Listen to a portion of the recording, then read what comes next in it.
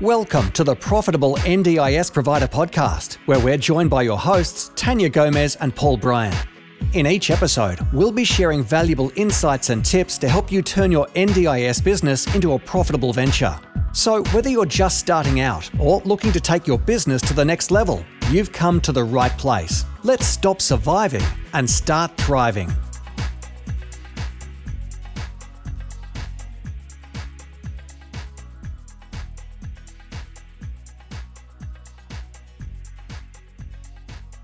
Hello and welcome to the second episode of the Profitable NDIS Provider Podcast. Really excited today because we've got something fantastic happening. I'm going to be interviewing Tanya today. Yes, welcome, Paul. Hi, how are you going? Really well, thank you. And I really enjoyed recording our last podcast, and I think there's going to be so much value for providers in the information that we're going to go over the next few episodes. So if you haven't already, please subscribe to the podcast on whatever platform you're on, and we're going to get into it today. Wonderful. I'm really excited. So what I'd love to do, Tanya, is just get a bit of more of a background on what you do as a compliance auditor and consultant and how you help businesses. And why don't you just tell us what you do? Yeah, sure. So I operate Tanya Gomez Consulting, and we make NDIS compliance and quality easy. So I work as an NDIS auditor, and I use what I learn as an auditor to help my clients really understand how to comply. I really believe that NDIS providers, at least 99.9% of NDIS providers, really want to do a good job. They just really don't know how to do that. Yeah. There's not a book that you can buy that says a good provider does these things. And so I try to be their guide, their coach, their mentor, and help them see compliance as the foundation of their business success so that they can grow upon that and use compliance as, compliance being their policies, their procedures, their business operations as a way to scale their business, to create really clear processes so their staff know what to do. And all of this is in aid of delivering the best quality care they can to participants in a way that suits their participants. And really that's what the NDIS practice standards are all about. That's what I do. I spend my days auditing providers, guiding, coaching, mentoring providers, and consulting to them around things to do with quality and compliance, but also it really crosses over into business advisory because for me, at least, quality and compliance and business success are all linked as one. It's one of the ingredients you need for a successful, compliant and high quality business. Awesome. Could you give us a bit of an overview for those that maybe aren't registered yet or they're looking into it, or even those that are but didn't really understand the process? What is compliance and the idea of being registered? Yeah, so the NDIS registration process has a few key components. There is an application process, there's an audit process, and then there's a bit of a awaiting approval status. And then once all of those things are done, you become registered as an NDIS provider. So I'm one of the co-founders of Provider Plus. I'm no longer involved with Provider Plus, but as the co-founder and I was the COO for many years, we registered over 4,000 NDIS providers, 53% market share under my leadership. And so I've been through this process more than most. Mm-hmm. And so I intimately understand the application process from all angles. I've been through it as a provider. I've registered a few businesses myself and sat in audits as a provider. Mm-hmm. I've been through it with providers holding their hand as a consultant, and I've been through it as an auditor a couple of hundreds of times. I intimately understand it, and I understand it from all angles, which I think makes me a little bit unique, but also means that I can see it from all different angles and help from all different perspectives. Yeah, fantastic. You've definitely had a bit of experience in that space. Just a little.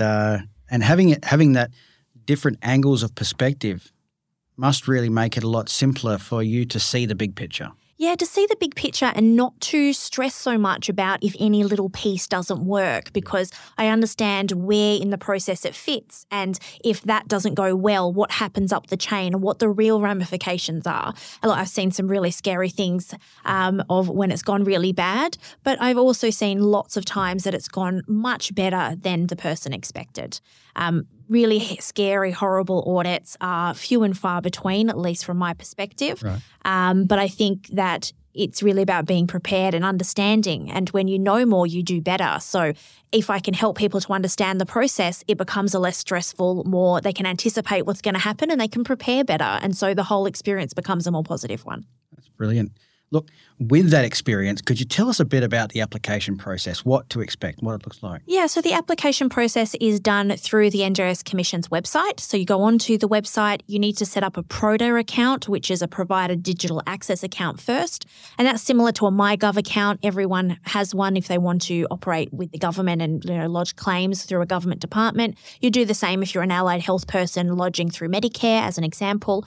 So you set up PRODA first, you go through the portal and there's a whole lot of questions. As part of this, the first time people usually ask for help is when they see what is called the self-assessment answers. And this is a 2,000-word blurb against every quality indicator under every standard. So if you're a certified provider, there's 24 standards. That, let's say, is about 150 quality indicators you're being assessed against. Goodness. And you need to write 2,000 words for each of those on how you comply. So self-assessment answers is the first part. You then do a declaration of suitability, things like have you been bankrupt, etc. You answer a whole lot of questions about what your business will provide, what registration areas, where you're located, etc. And when you've done that at a service that does registrations, that's quite a quick process. And once you have submitted that, automatically you get what's called a scope of audit form. And the scope of audit form is automatically populated. No one looks at it at the NDIS Commission. It's automatically populated. You take that scope of audit and that becomes what the auditors give you a quote based on. So they know if you're a verified provider or a certified provider. They know what modules you need to be assessed against. And then based on that, they can figure out how many audit days and therefore what they're going to charge you. Yeah, right. That seems like a very straightforward process. It does seem very straightforward. So yes, it does. It's like, I have a number of people who I've spoken to who work in, the NDIS Commission and they are baffled that there are consultants that do this. Yeah. So yes, on paper, it is just 3 steps. You log in, you fill out the answers, you press submit, kind of like, any kind of government process. But it's getting those answers right and understanding, when you're choosing registration groups, there's 36 registration groups. How do you know? And the namings don't really make sense. How do you know that SIL, if you want to be a support independent living provider and operate SIL houses, there's nowhere to tell you that is a registration group called daily living in a shared group environment, like 115. How would you compute the two?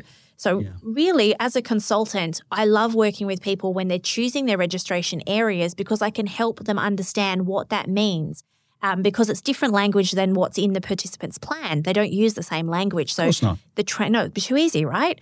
So it's that translation piece. I often say as an NDIS auditor and as a consultant, I'm translating all the time. I'm translating for what the practices you do in your business against the standards. And I'm also translating between the participant-facing language that the NDIA writes and the provider language that the Commission writes, because there isn't many similarities. And so you need to do that translation so that you're speaking the same language and understand what it is you're applying for. And I must say that most people who fail at audit and have a horrible audit time, they have applied for registration groups that they can't demonstrate compliance for because they're not suitable. They haven't got the experience. They don't even understand what they're applying for. And even when I work with people who have been operating 3, 4, 5 years, you sit down and you look at their scope and you're like, you've got 34 out of 36 registration groups. This is meaning that your audit process is 10 times longer, therefore more expensive than it needs to be. Let's just apply for what you actually want to deliver in the next 18 months. And you can always change your mind and add things on at your midterm audit in 18 months' time. Let's not go ahead with 35 registration groups just because you can. Let's be really selective about what you want to deliver, who is your client base, and let's align those registration choices so that they're going to work in your business and not just create a whole lot of additional paperwork for you. I think you definitely hit the nail on the head there with, people applying for all parts of it, creating a lot of undue stress, but also it means they're really not understanding who they're really providing a service for and what services they really are passionate and equipped to deliver. Yes. Yeah, you don't want to be a jack of all trades. You really want to specialize. And so I often talk to people around choosing your participants first, even if you don't know who they are. I find a lot of providers are setting up with a specific person in mind, whether it's their a cousin, a friend, a loved one, a child, a husband, that they're setting up this service to support. And that often really helps them go, okay, I want to work with people who are this age in this location with these type of needs. And once you know that, you can then retrofit what services you're providing, and then make the compliance fit that. If you start with choosing registration groups for the sake of it and then trying to fit your business around it, it's the tail wagging the dog. Absolutely. Look, let's discuss that big scary word, audit. What does the audit process really look like? Yeah, so there's two types of NDIS provider. There's a verified provider, which is seen as a low-risk provider, and there's a certified provider. And a certified provider are the type of providers that you would imagine. They're disability support workers, they're people delivering supports. So the process is actually quite different for both of them. A verified provider is only assessed against 4 standards. Their auditors are only given half an audit day, and the audits are always remote.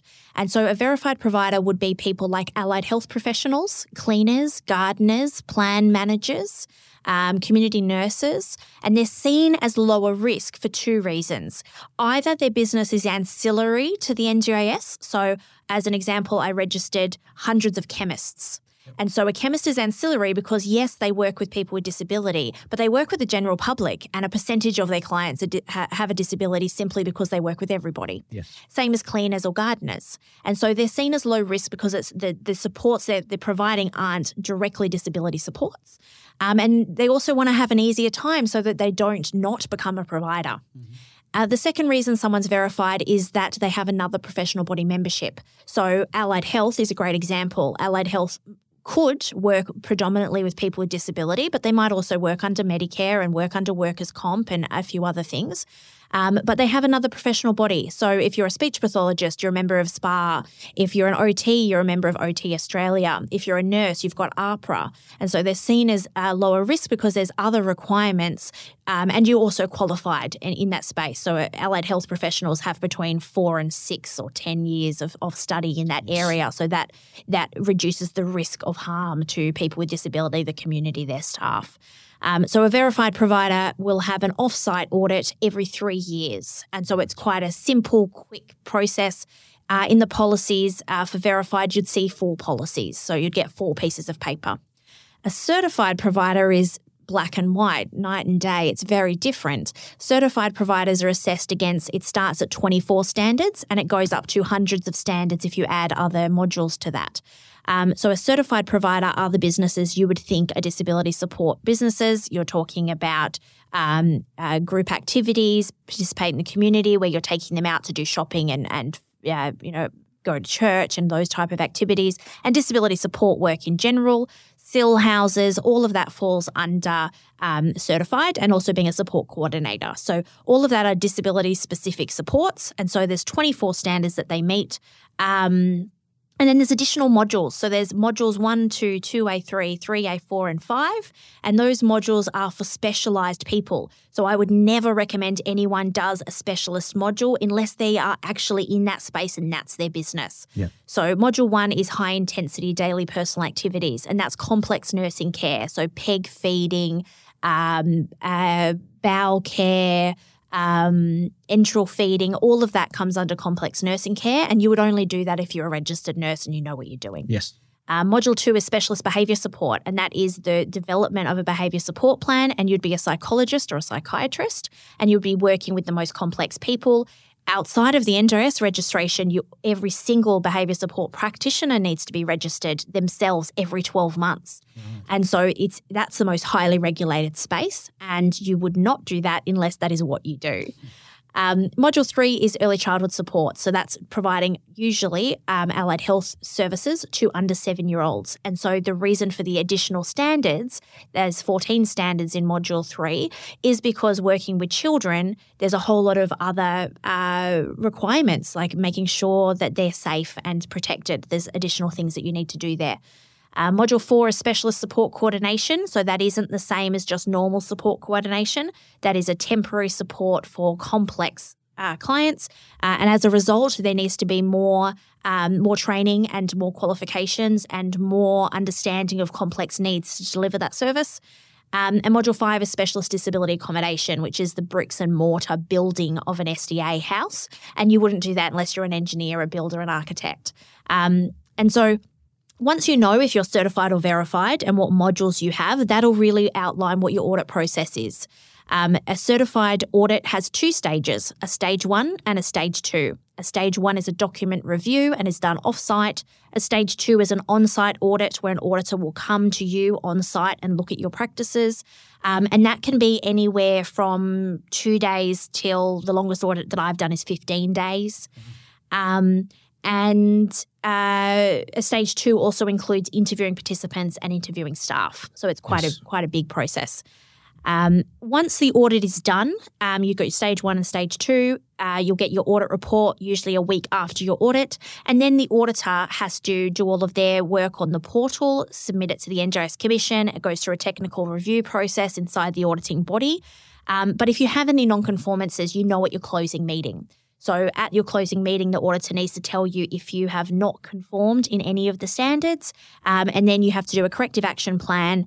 And if you have a minor non-conformance, you've got 18 months to close that out. And if you have a major, you need to go to another audit within 90 days called a corrective closeout audit.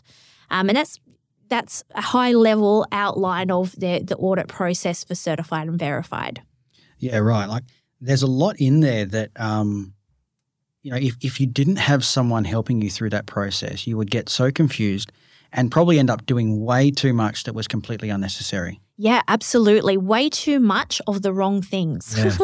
Yeah. Focusing only on, some people, your midterm audit, which is, so once you're approved as a certified provider, you have an audit every 18 months. Verified is every 3 years, but certified is every 18 months. So you are forever in audit cycle. And I find at your midterm audit, your first audit really focuses on your policies and procedures and making sure that you've got what you need because it's your first audit. So people go into their midterm audit preparing the same way they did for their first audit, and the audit scope is so different. Yeah. They're only looking at 8 standards at your midterm audit, and it's all around governance and operational management. So they're not looking at half of your business, and people just prepare for the wrong things, and then it becomes stressful and they feel like they've spent months working on audit prep, but they've been focusing on the complete wrong things. And when the auditor gets there, they're not able to talk about governance at all because they've been focusing on their paperwork around participants. Yes. And so, you really knowing what the intention and the scope of each audit is so important to make sure you're not wasting a whole lot of your time and therefore your money.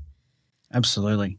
Look, I'd love to chat about the next phase, which is really where maybe a lot of our listeners are right now because it is a long time sometimes, is awaiting approval.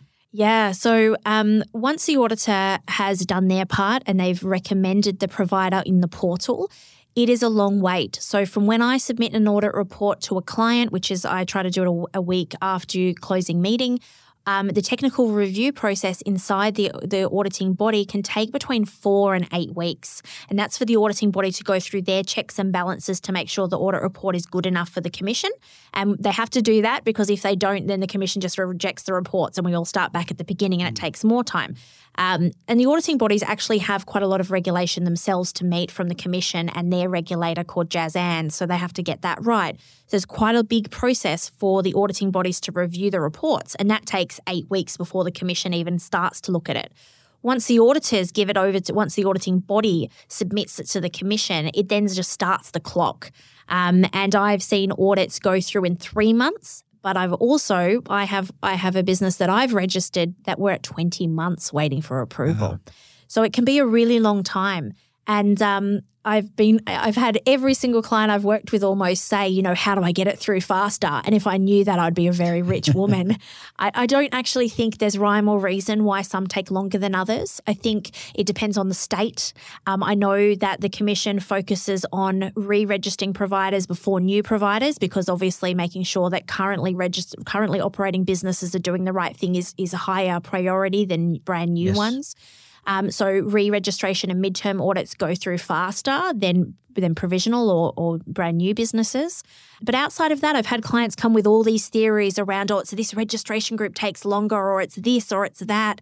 I really just think you go in a queue and it just is when your turn comes up next.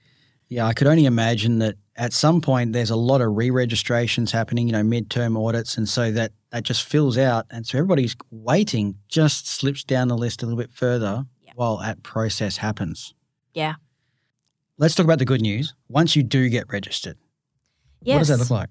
So it's kind of almost uneventful. It's like not like there is a ticker tape parade and you get, a champagne bottle in the mail, unless you're one of my clients, then I do send them champagne when they get their certificates.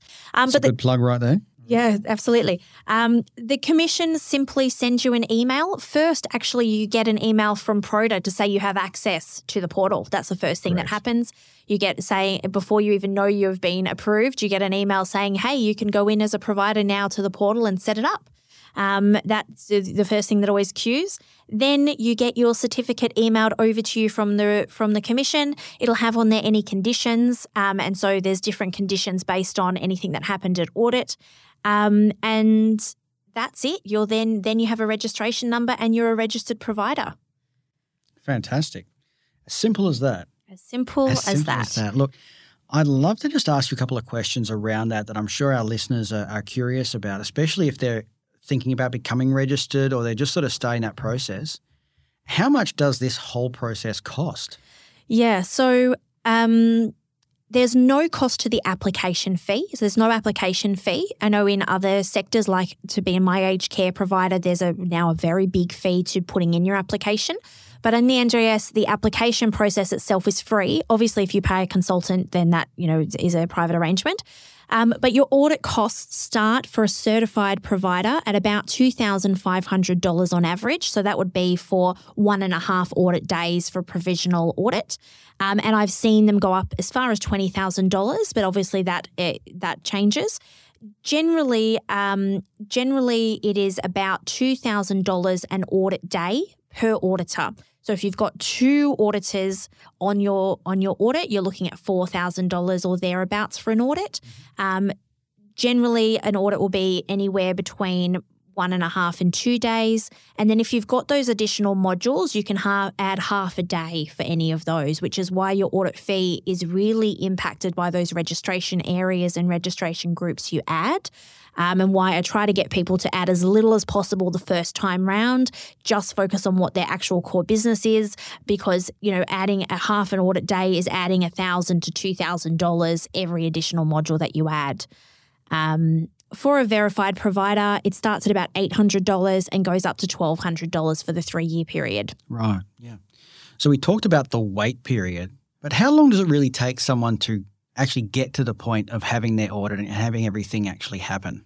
Yeah, so generally I would see a provider would take a month to do their application, and then they would wait 2 months till they can get in on average to see an auditor, anywhere between 1 and 2 months to see an auditor. So there you've already lost 3 months.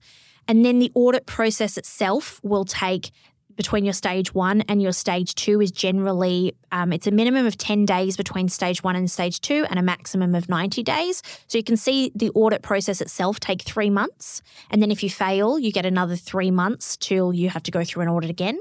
Yeah. On average, if everything goes well, you're looking at between 3 and 9 months to get through the audit process. And then you've got between 9 months plus for the NDIS Commission to do their side. So all up, you're looking at a minimum 9 months for the process, at a maximum 2 years. Yeah, right. Well, I mean, if you went into the process thinking, 18 months, 2 years, then, you can just get on with it and keep going rather than sitting there stressing about it. Verified providers are much easier because they're lower risk. So I see them coming through anywhere between 3 months and 6 months on average, 9 months sort of, at an extreme.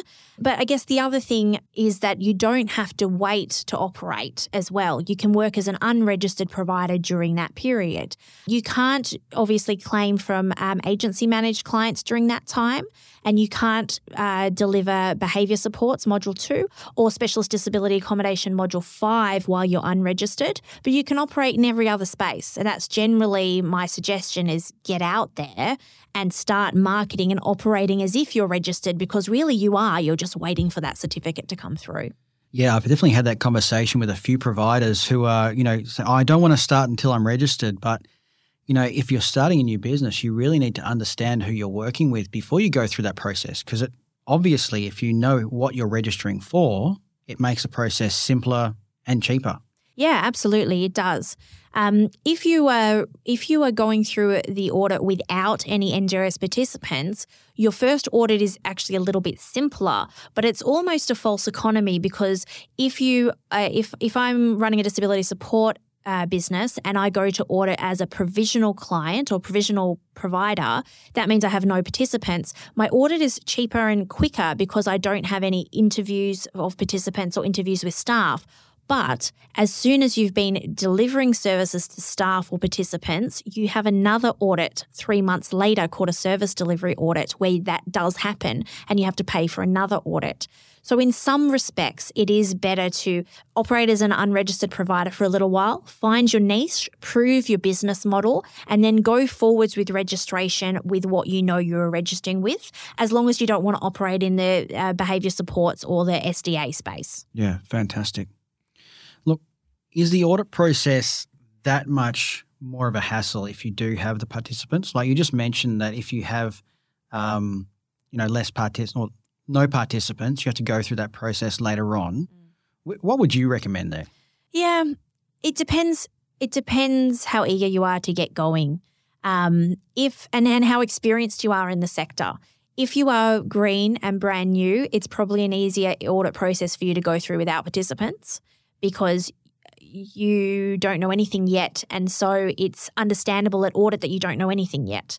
Where if you wait to have participants to go through your audit, you'll have a full audit as opposed to a provisional audit, and your auditor's going to have higher expectations of you. Yeah. Remembering that the NDIS standards are what they call proportionate. So they need to be applied differently to every provider based on the size and the scope of their operations. So if you don't have an operation, the benchmark is low. Where if you have 5, 10 or so participants, the bar has been lifted for you. So you want to understand the sector before you go to audit in that space. Yeah. And every audit gets increasingly more difficult because the proportionality has increased and the expectation is a little bit harder. So if you're really experienced and you've been a support worker your whole life and you're venturing into your first business, I would say go and be an unregistered provider, test the business model, and then become a provider when you have enough cash flow to do it. Absolutely. But if you are green, you're moving from being a financial planner and you're moving into the NDIS space for the first time, I would say register green, go through while you're waiting for registration, learn those skills, and then get ready for that second service delivery audit 3 months after service delivery so that you've got time to learn, and that would be the easier process. I think that's some great advice. Just really understanding where you're coming from and which situation is going to work best for you. Yes, absolutely. Another quick question. Why register? Yeah, so I am all for registered providers, and I know that's pretty funny because I, do audits and I ran the largest registration business in Australia. But I really believe that registering gives you a level of professionalism. It's almost like a tick of approval. I think also I really believe that participants are vulnerable and they need to be protected. And the legislation for me is a level of protection for participants. I also think there is a whole lot of an undertide of unregistered providers that are getting away with things that they wouldn't as a registered provider. And I worry about what that shapes the whole landscape. Coming from the vocational education sector where I ran an amazing business and so did many of my colleagues, but we all got tarred with the vet fee help funding brush. We all got made to feel like we were dodgy providers because a very small handful of providers did the wrong thing. I would hate for unregistered providers who don't have the same level of transparency to the government for a few of them to do the wrong thing and that tar the rest of the sector. So for me, it's a security blanket. I understand why there are unregistered providers. I understand that it's around choice and control for participants, and I absolutely support that. I think it makes no sense for Jim's Mowing to have to be a registered provider for someone to service the one participant in their area. I understand it's a demand-driven system, and I support a demand-driven system. I think it brings out the best in everyone in a demand-driven system. But I feel that there needs to be a level of accountability for unregistered providers if we're going to continue in this space, or potentially we leave unregistered providers for only certain registration areas. You know, I read a horrible case study the other day as part of the Disability Royal Commission about a 20-year-old participant who was left to drown in the bath. And that was a registered provider. But I can only imagine that if registered providers have to have policies and procedures in place, it minimises the risk. And so I'm all for that. As a provider, I think it sets you apart from the unregistered providers. It shows that you've made a commitment to your business. It shows that you value quality and compliance, and you're doing all of these things to run the best business you can to provide the best level of support. Absolutely. And one last question that I definitely hear a lot is, if I get registered, will I get clients? Well, I mean, I don't have an answer to that. I think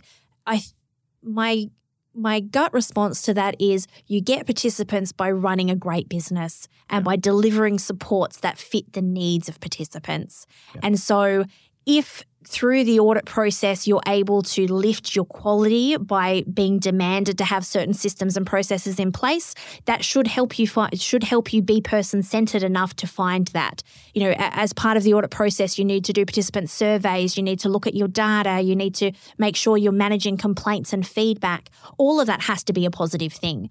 It also ensures that you're reviewing your staff's performance, that you're doing regular performance reviews, that you're supervising your staff. And so your staff are the face of your business. They're out there delivering the service. If you then have to have an increased expectation of them, that can only be a positive thing. Not saying you can't have these things in an unregistered business. You absolutely can, but you're not having anyone critique it and enforce it. I think that being a registered provider has its advantages. Yeah, look, I think that's a point that you've made there, is that it's more about what you're providing, and you're providing a really good service. You'll be connecting with clients. Getting registered doesn't mean you'll get clients automatically, but it does mean that you open yourself up to a whole new market of people that are obviously agency managed. Yes. And you are held to a higher standard. Yes. I think that's absolutely correct. I think also there are some tools like the LACs. They can recommend or not recommend. They can refer to registered providers. I don't believe they refer to unregistered providers. You also can use things like the NDIS portal, which is only for registered providers. You can come up as registered on their website. I don't know how much of that actually gets you clients. The clients that I see that are successful in gaining the providers that I see that are successful in gaining participants is because they've found their niche, they've identified how to serve a community, and they've done that really well. Whether they're unregistered or registered, then it just goes via word of mouth. And I think that is the most sustainable way, so that you're not paying for marketing, and you're really just doing what you do the best you can for a very defined target market. I did a audit many years ago now for a plan manager, and this was when plan managers were actually certified, not verified. They changed. And this plan manager had decided that she would serve the deaf community as a plan manager. And she looked for different options, and she had some staff that did Auslan, and she developed her whole business model around it. So she went to their homes to do their meetings. She spoke in Auslan. She had her information printed in Braille. She had her documents in that area. And she had so many clients for a one-person business. She probably had hundreds of participants and wait list. And she said that she went to get the participants, she went and networked with a number of organisations that worked with blind participants. I can't remember the names. She worked really closely with them, and she didn't have to pay for 1 cent of marketing ever. And then it was word of mouth. Other providers in her area were trying to also work in that market, but they weren't able to break in because they still had their own rigid business model of, well, you come to my office at this time and this date, where she was like, right, People who are blind find it hard to travel on public transport. They don't drive. So how do I make it simple and accessible for them? I go to them. Yeah. I come to their homes at a time that suits them, in a mode of communication that suits them. And that ticks all the box from an auditing perspective. But from a client-centered place, if I was that participant, you would feel comfortable with her and you would highly recommend her to everyone that you knew in that community. Yeah, look, that really makes you stand out, knowing who you serve, what their needs are, and meeting those needs. Yeah, it's as simple as that. Yeah. Awesome. Well, that's time to wrap up today's session. Thank you so much, Tanya, for dropping a lot of information, but really putting it in a way that people can really understand and understand what's coming up next in their process of being registered. Yeah, absolutely. And next episode, I'm really looking forward to interviewing you, Paul, and we're going to keep talking about what we've just been talking about. How do I get more clients? Well, I love to use the term creating clients. I love it. Right. Awesome. So thank you very much, everybody. We'd love you to follow along with our podcast and share it to anybody you think that might get some help out of this. And please subscribe and follow us along next week. Yeah. And we'll see you soon. Bye. Thanks for tuning in to another episode of the Profitable NDIS Provider Podcast with Tanya Gomez and Paul Bryan. We hope you found today's episode informative and valuable. If you enjoyed the show, please don't forget to subscribe, leave us a rating, and share it with others who could benefit from our insights. Until next time, keep thriving.